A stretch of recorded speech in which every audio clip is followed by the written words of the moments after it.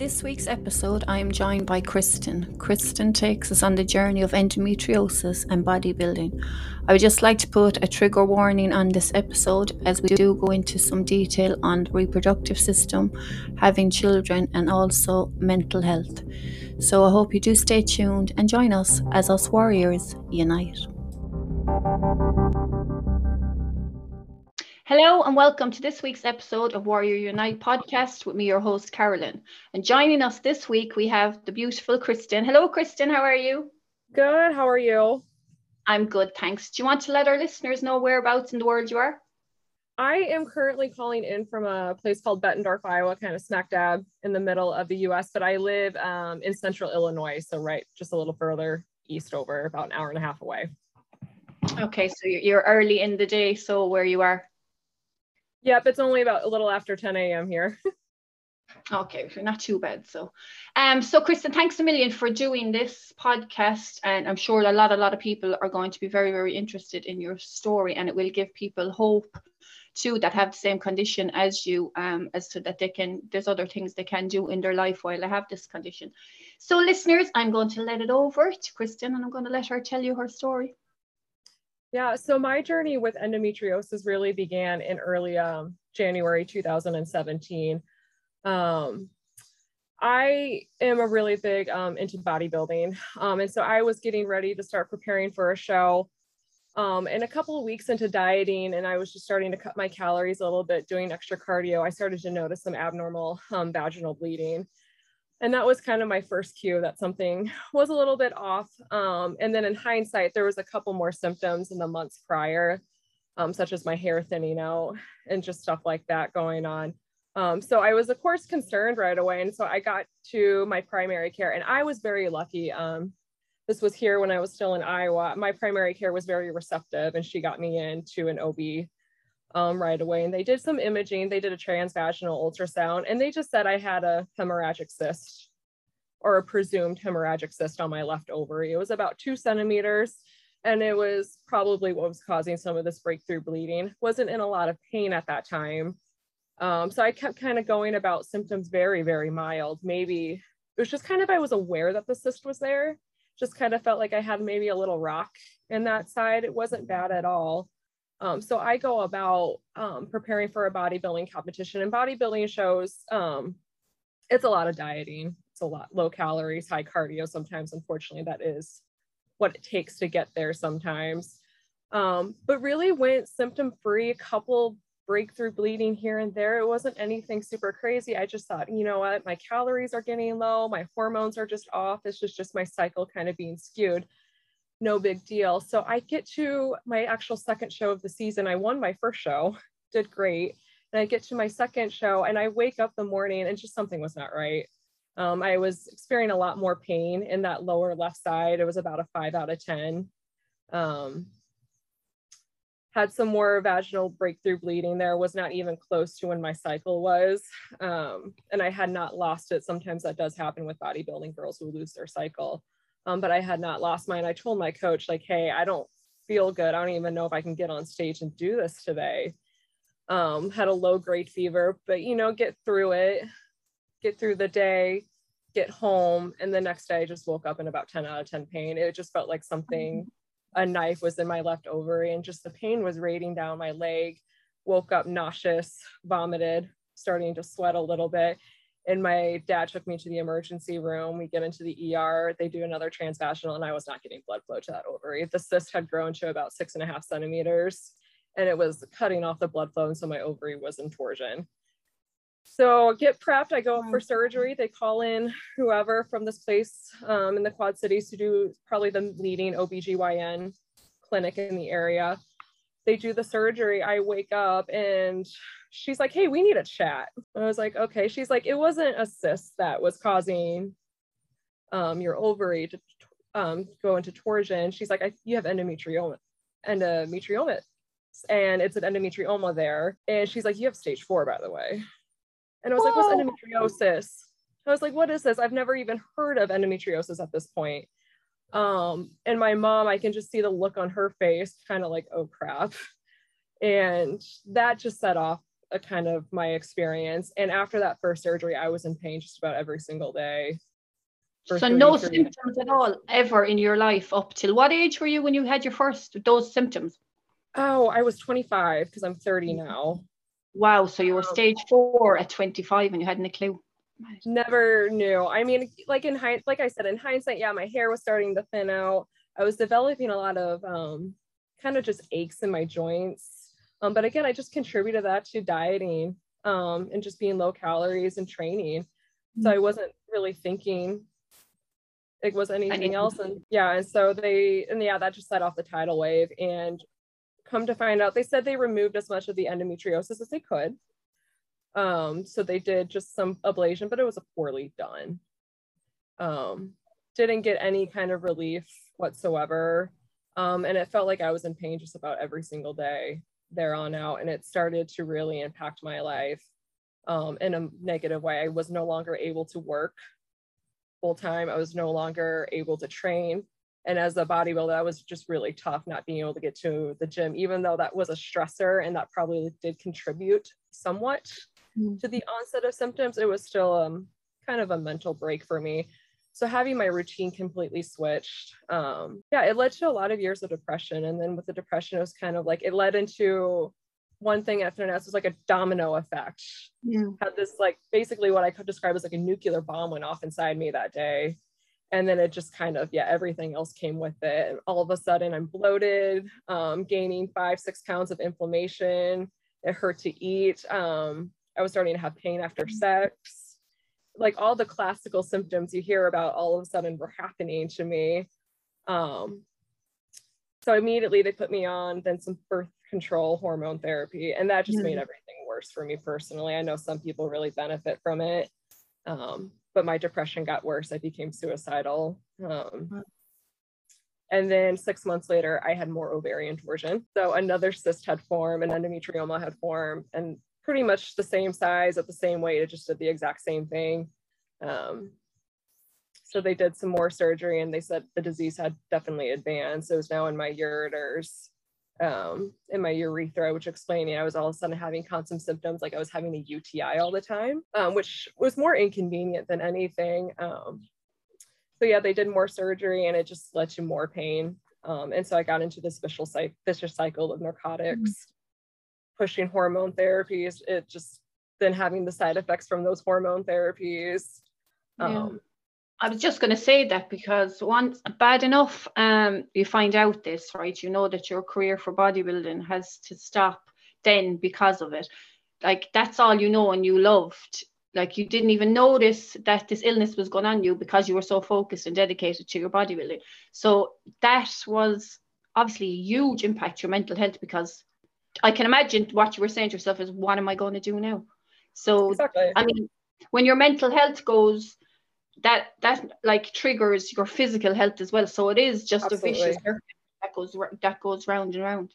And then no one treats, it's like, you go to an OBGYN, they just think about your reproductive organs. They're not thinking how multi-system this is. No one once mentions, hey, maybe you need to go to therapy because you've been gaslighted by the medical community. I can't count how many times I was in the ER. Granted, I understand it. You have a chronic illness.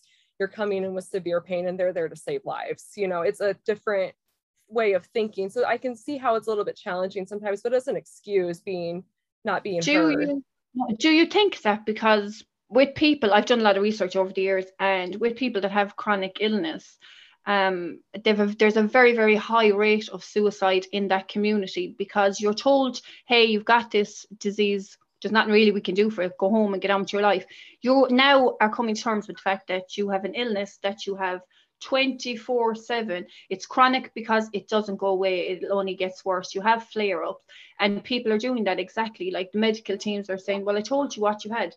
What about the mental implications it's having? But doctors they really do need to understand that. Yeah, it's just, I think part of it's the training too. Like I have now a very sympathetic OBGYN. We're still looking for another specialist to take on my case. She at least listened. She's like, well, here's the deal. And this is what my experiencing was in medical school. They were told, oh, if your patient has endometriosis, put them on birth control.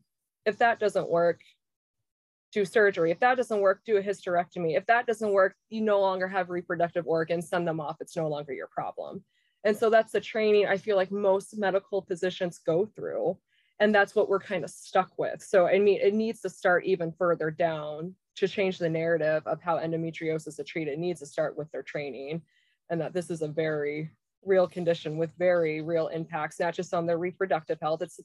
I mean, they know it's the leading cause of infertility, but yeah, the mental health aspects. You have girls, you know, committing suicide eventually because of the pain and not being heard.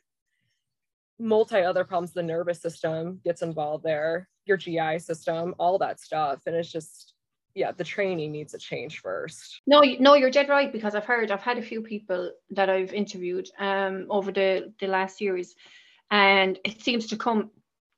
I didn't know much myself about endometriosis. I'd heard one or two people have it, but people would just say the name and you automatically thought there's something got to do with the periods, because we don't know. You're not taught anything about that in school as a female anyway, first and foremost, where the important thing you should be discussed about. You're always taught that if you have a heavy period or something, it's nothing to worry about, it's just part of your life, get on with it. So when you're having operations and left with scar tissue, I mean, that's affecting your body as well. For sure. Yeah, I think that's nothing I was ever told, like, hey, there's going to be repercussions from your surgery as a result. Like, this is what's going to happen. Kind of wish I would have known a little bit more about that, because I've gone through 4 ablations. And I mean, it's like with each one, it gets worse and worse. So I think it is. You'll be very delicate after the first surgery. So I could imagine 3 or 4 times what your body is going through. Yeah, so I refused to go under another surgery. Luckily, though, it was through bodybuilding, though, and getting with a different coach, I kind of found out how to manage it more on my own. And we were able to get it to the point I had about 8 pain-free cycles in a row. And when we went 8 months pain-free, I'm just now kind of starting to have a few symptoms again. That is because I'm trying to get ready for a show November 6th. And so we anticipated it. But I also said if it got too significant, I wasn't going to put my health in jeopardy here. So just monitoring it as much as I can, but I have much better handle on lifestyle changes and whatnot that have led to a lot of my symptoms, for sure. I know people want to listen because they always want to hear tips on this. Do you think it's because you went back training and changed your diet and all that your symptoms died down, or is there something specifically that you done that helped the symptoms calm down a bit? I did not understand how important stress management was. And this is little things like your caffeine intake, your alcohol intake. I mean, endometriosis is very estrogen driven, right? And so your liver is responsible for processing excess estrogen. So I'm not going to give my liver an extra job and have it process alcohol too. So I cut back on the alcohol, but then I got into like meditation, yoga, gentle movement and stuff like that to help free up all that scar tissue, which is just good spiritually as well. And that for me has been a game changer, and continuing to do that, even as I add in less food, more cardio, has been helping me manage it. And so I really contribute a lot of my success just to being more sensible and being more mindful, and just really becoming more in touch with myself too as a person. Yeah, awareness is very important, isn't it? I find that myself. Being very mindful of everything you're doing, being very aware, even down to what you're putting into your mouth, because no matter what you do is going to affect your body. So that is a good point. Yeah, and then like setting boundaries, which you and I had touched on when we were trying to set this one up too. And it's just having those firm boundaries and knowing that I need my time and my space to unwind and kind of just decompress has been really critical too. Yeah. So your transition back in, is this your first time going back into a competitive side of it after going through all this? Yep, this is my first time. So we made sure we got things under control and felt confident that I was okay. Ran lab work, made sure that was looking good, no obvious issues there. And yeah, we've been going, we started around mid-June and it's been pretty smooth sailing so far. Just kind of in the last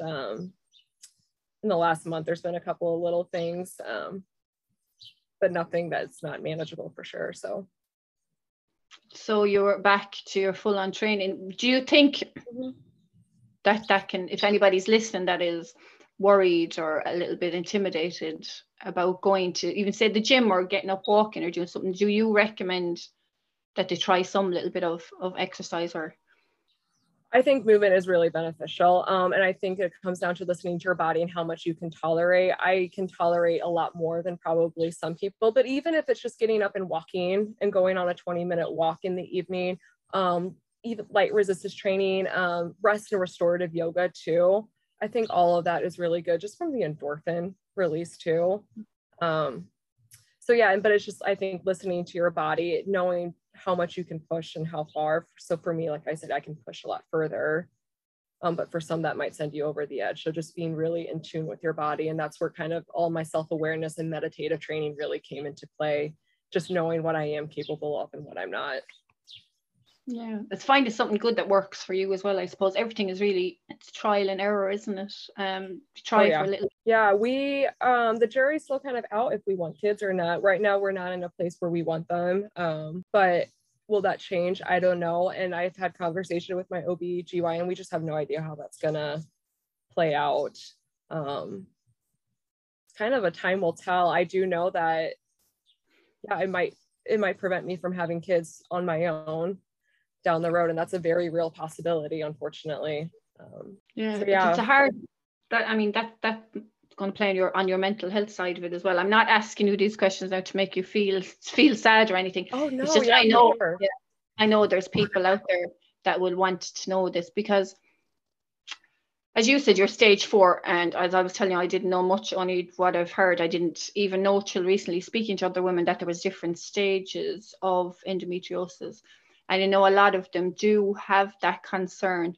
And some that are the same in saying that, like, okay, I'm never thought about kids, but until I hear the option that that might not be available, then it's really triggered on them. Yeah, and it is an upsetting fact to kind of understand, especially hearing my mom. She had endometriosis. She struggled conceiving, both my sister and I, and we presume my sister has it as well. She had quite a hard time conceiving her little one. So such a hard time, she's not going to go through the process again of trying to conceive. So yeah, it's very upsetting, but you know, there's also I'm excited about other possibilities too, if that came down to it, adoption and whatnot too.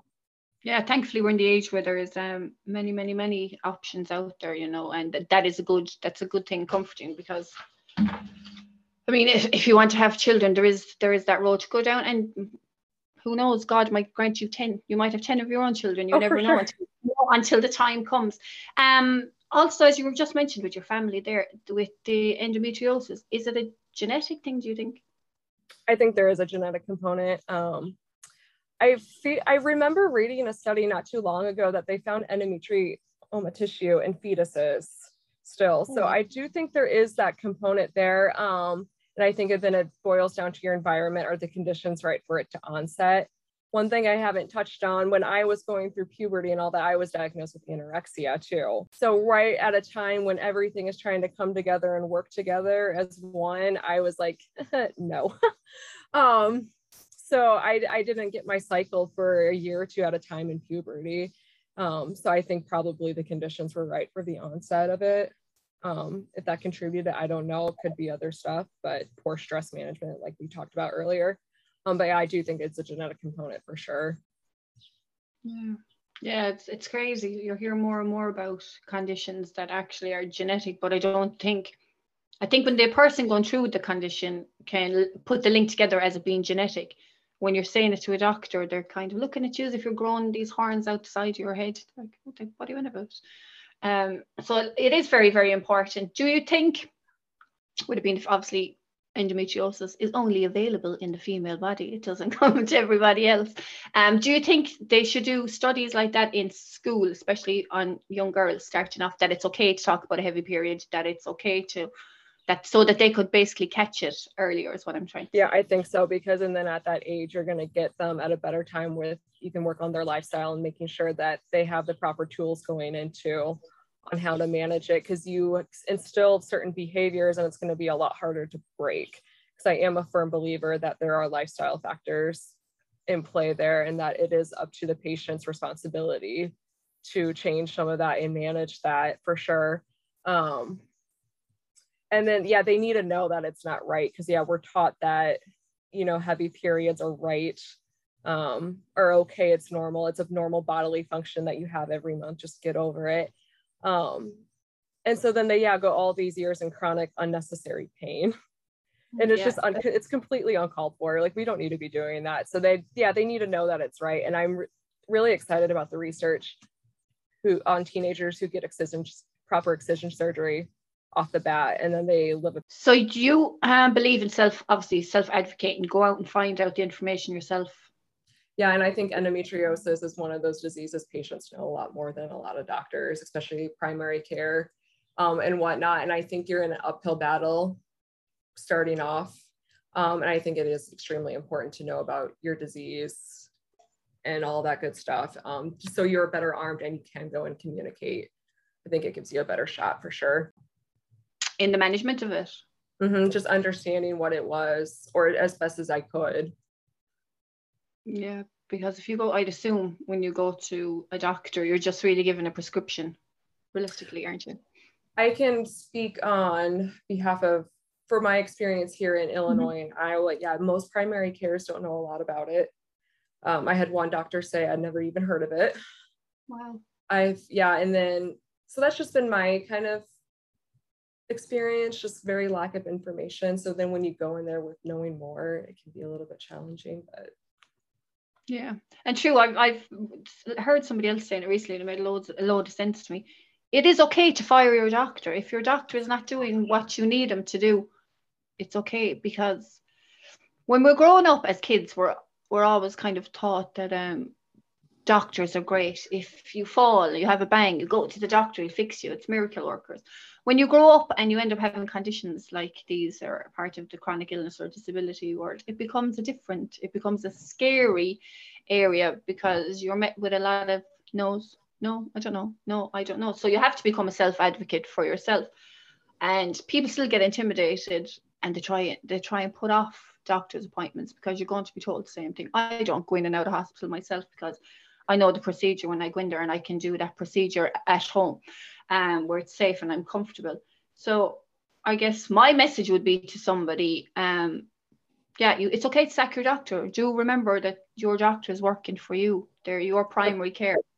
You can ask questions. You know your own body. That doctor sitting in front of you may have a degree in something, may have done years studying it, but they're not studying your individual body. So any tips on that you would say to somebody going through endometriosis or just finding out about it now? In terms of like if they want to like fire their doctor and get rid of them, or like how to approach that conversation? Yeah, if that it's okay for them to. Yep, I have fired a couple of doctors in my day, and I always just say, Dr. So-and-so, I really appreciate everything you have done for me, all the time you have taken in trying to treat me. We have a different opinion on what's best for me. Based off my body and knowing how I'm feeling, I think I want to pursue care with somebody else. I never make it a personal thing. I never try and say it's because you don't know anything. I just always thank them for their time and just leave it at that, because I don't necessarily blame the doctor.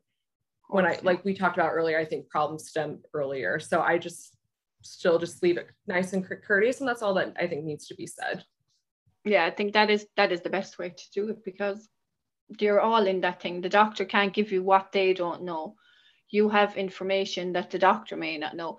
And it's not that I'm saying, oh, just get rid of them, the doctor's stupid. It's not. You might have to go through 10 or 20 doctors before you meet the one that actually knows what you're going through, has actually dealt with that before. And that is a long process. So it's hard enough finding out your diagnosis and trying to come to terms with it, but it is a long and lengthy road and process that you will go over and over. That takes a lot on you mentally as well. Oh yeah, it was exhausting. And at times I felt very hopeless, and that for sure contributed to more depression issues. But a quote stuck out to me when I struggled with depression before my diagnosis in my mid-20s. And it's just like, I made it through 100% of my bad days so far.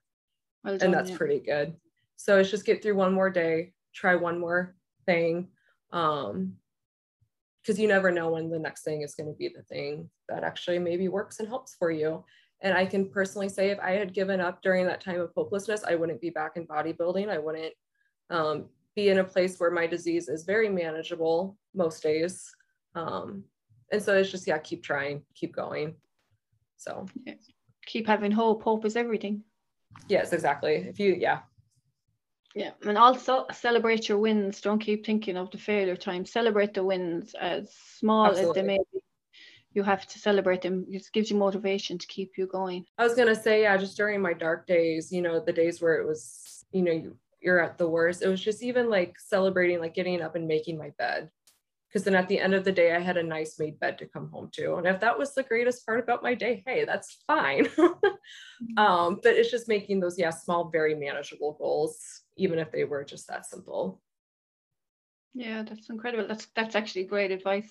Because it is something I think everybody in the world looks forward to, is always when you change the sheets and you just have to come out of the bed and you've clean pajamas on, you get into clean beds. One of the, like, you feel like you're the richest person in the world. And it's true, it is just that small thing, but it was that little comfort to you at the end of the day. You're getting home into a nice, comfortable bed. Yeah. So before I let you go and get back onto your day, I was just wondering if you have any 3 tips you can give somebody out there that is just coming to terms with what they're going through. We kind of touched on, I think, most of them, but being your own advocate for sure. Don't be afraid to get into the research. Have you heard of Nancy's Nook on Facebook? No, I don't use Facebook. I got rid of that a long time ago. It's a group and they have the most up-to-date research posted there. And they also have a list of excision surgeons worldwide. And some surgeons are reporting with excision surgery reoccurrence as low as 6%. And that's what I'm trying to pursue right now, is it's the insurance battle now, is to get the excision surgery. So I always say start there. That's where I found the most comprehensive knowledge. I mean, it breaks it down into your bowel endometriosis, like thoracic endometriosis, like what to expect with surgery, all of that good stuff. And then they also have like tips on how to talk to your doctor too, if you suspect you have endometriosis and all that. So really helpful resource there. So yeah, for sure, get involved, get to know your disease, and really learn about it. Manage your stress for sure. Find something that is really calming and relaxing, whether it's like reading. Those fancy adult coloring books I think are really cool, and I personally like. And then the rest and restorative yoga too has been very helpful. And then don't be afraid to like look at your diet, low anti-inflammatory foods. I do a Mediterranean-based diet personally. I find that really agrees with me too. So those are my big 3 things. Excellent. Would you be able to give us the name of that group again for anybody that mightn't have heard you say it the first time? Yep, it's Nancy's Nook, NANCY''S, and then Nook, NOOK. NOOK, and that's available on Facebook, is it? Mm-hmm.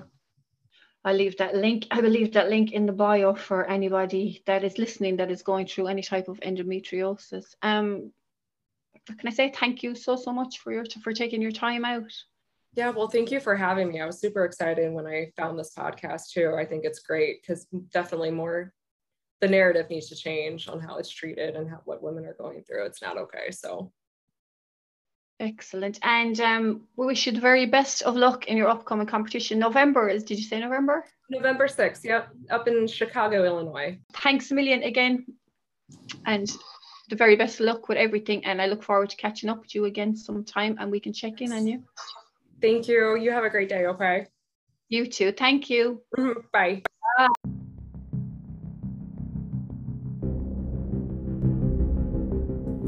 Thank you again to this week's guest, Kristen, for joining with us and for being so open and sharing her journey. I wish you the very best of luck in your upcoming bodybuilding competition. If you would like to follow Kristen's journey, you can find her on Instagram at _Chris Marys. That's all one word. So I do hope you will come again and join us as us warriors unite.